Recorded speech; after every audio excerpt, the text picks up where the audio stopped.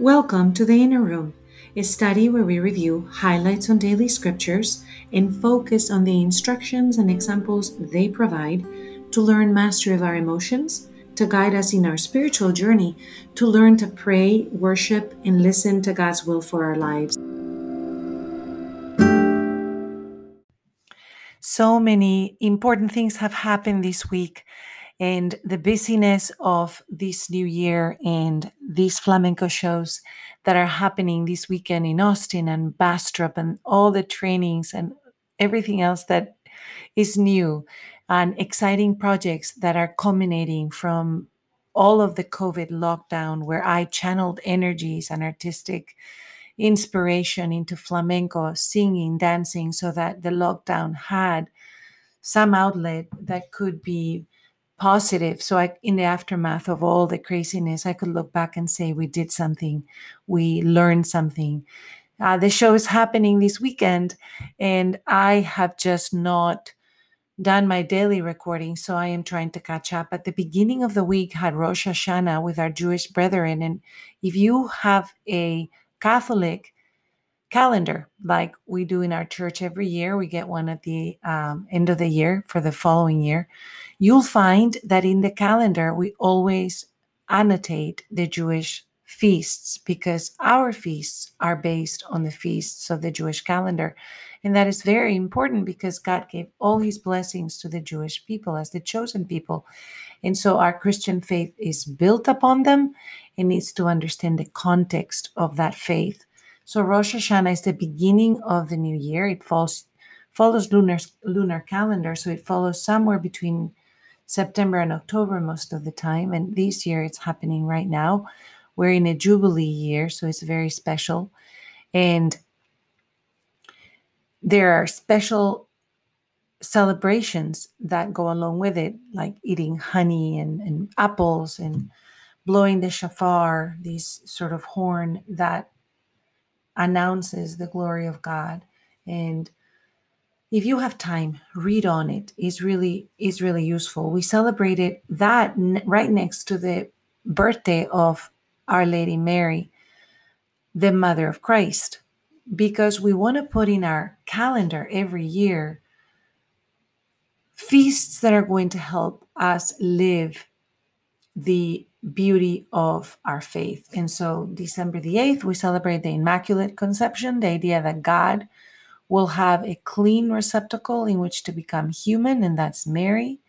And of course, 9 months after that, in a very 40 weeks, nine months exactly, September the 8th, we celebrate her birthday. So that is also beautiful. And the readings for that day are gorgeous. And I highly recommend that you spend time on them. But today I am going to focus on the readings for the 24th Sunday in Ordinary Time. And we have first one from the book of the prophet Isaiah. We are in chapter 50, and it's a section of the suffering servant where the Lord opens the ear, is the prayer of Isaiah, that I may hear. And I pray that prayer: Father, open my eyes and my ears that I may hear, that I may see. And I have not rebelled, he says. I've not turned back. I gave my back to those who beat me, my cheeks to those who plucked my beard, my face I did not shield from buffets and spitting. This is hundreds of years before Christ, a depiction of Jesus' passion. And the Lord God is my help, therefore I'm not disgraced. I have set my face like flint, knowing that I shall not be put to shame. He's near who upholds my right. If anyone wishes to oppose me, let us appear together. Who disputes my right? Let that man confront me. See, the Lord God is my help. Who will prove me wrong? You can imagine Jesus saying those words as he's going through the Passion. We can use those words in our prayer when we are going through suffering, when we are experiencing something unfair, where something in our life has gone wrong. We can say, the Lord is my help, therefore I am not disgraced. You can imagine Jesus being spat upon and just torn apart. And Jesus knows, even though he appears disgraced to the eyes of men, he's not disgraced to the eyes of God. Psalm 116 says, I will walk before the Lord in the land of the living. I love the Lord because he has heard my voice in supplication, because he has inclined his ear to me the day I called. We can also use those words. And again, like in Isaiah, we're saying, I love the Lord because he has heard my voice in supplication. Doesn't a child love the father or the mother when you say something and your mother hears you? There's something very beautiful about being heard, connected to being loved. So Psalm 116 is connected to the same thing we say in Isaiah 50. Open my ears, Father. Let me hear, let me see as you see. Gracious is the Lord and just. He is a God of mercy. He has freed my soul from death, and I walk before the Lord in the land of the living, which is the refrain. All kinds of things are going on around us, and we have to find ways to connect to joy, to connect to what is beautiful, to connect to what is true, and to connect to what unites us, not to what separates us. In the letter of St. James, chapter 2, we can find something that unites us, and that is the work of our hand being a way where we show our faith. We don't justify ourselves through it in the way that some make, but our works are the works that are going to help us show up in the world as people of service. And we have corporal works of mercy and we have spiritual works of mercy. The corporal works of mercy involve the physical realm. So we are feeding the hungry, visiting the prisoners in jail, helping the sick, giving clothes to the poor. Those are called the corporal works of mercy. But we also have spiritual works of mercy, and those involve the spirit. We are informing the ignorant or consoling the afflicted. So they have to do with the emotional, with the spiritual, the psychological realm. And we can also assist those that are going the wrong way and making the wrong choices, counseling them so that they can find the right path. St. James says, go in peace, keep warm, and eat well is not very helpful to somebody that is hungry. And it's the same thing to say, well, on account of tolerance, we can just allow people around us to share with us that they're doing things that are not going to end up being good for them because they're spiritually incorrect. And we cannot be quiet. These can be so difficult. So today I'm praying that God help me be wise and follow the inklings of the Holy Spirit. We come then to the Gospel according to Mark, chapter 8, and we find Jesus in Caesarea Philippi. And when we visited this area with the pastor in our church, we saw that the Jordan River begins in this area in the northern part of Israel. And this is where Jesus says to the disciples, who are they saying that I am? Who do you say that I am?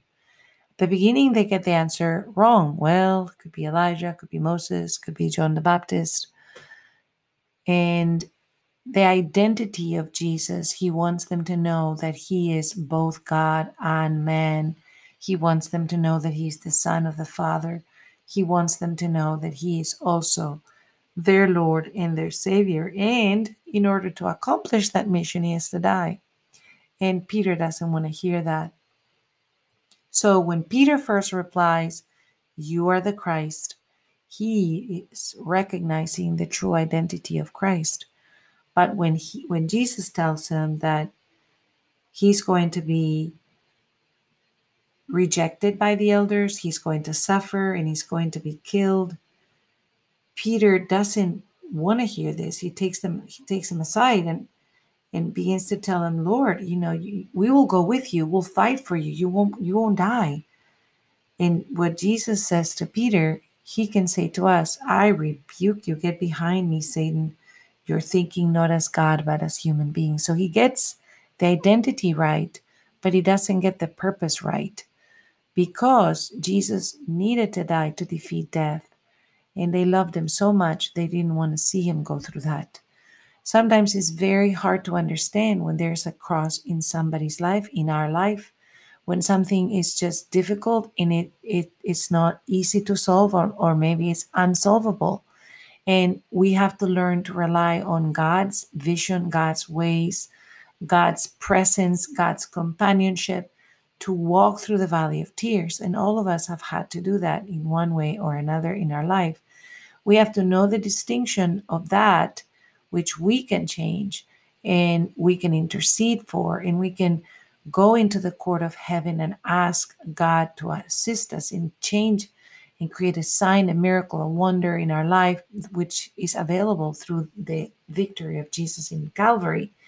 And yet there are other situations, like I have seen people who have a child who has a malformation when they're born, or they're born with a genetic condition, or they have something in their life that they have to address. They're born in a part of the world where there is hunger or war, and that is part of their condition where they start. And so intercession for one another can help someone else have a sign, a miracle, and wonder. Intercession for ourselves can help that.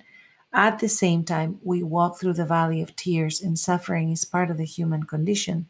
And Jesus showed us, we see it even from Isaiah with the suffering servant, that his suffering was a part of his purpose for the salvation of the world.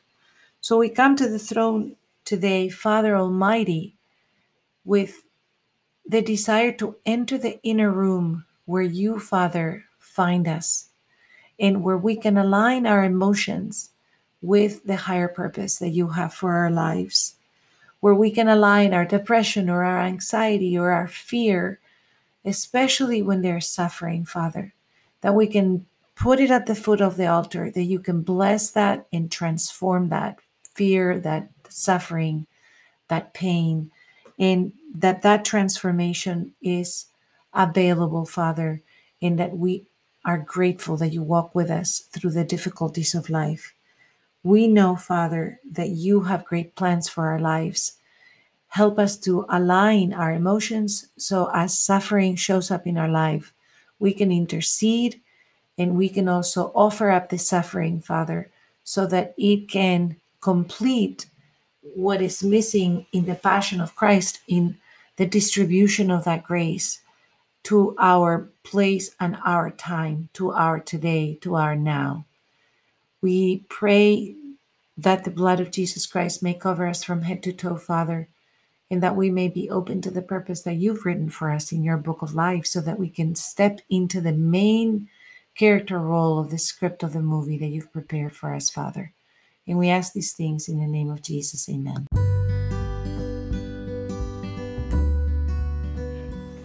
Hello, this is Sofia Fonseca de Niño, and I welcome you to this inner room. You can find us on Facebook, Twitter, and Instagram under the Inner Room Emotions in the Bible, and we would love to hear your questions, your ideas, or your comments. Thank you for joining us today.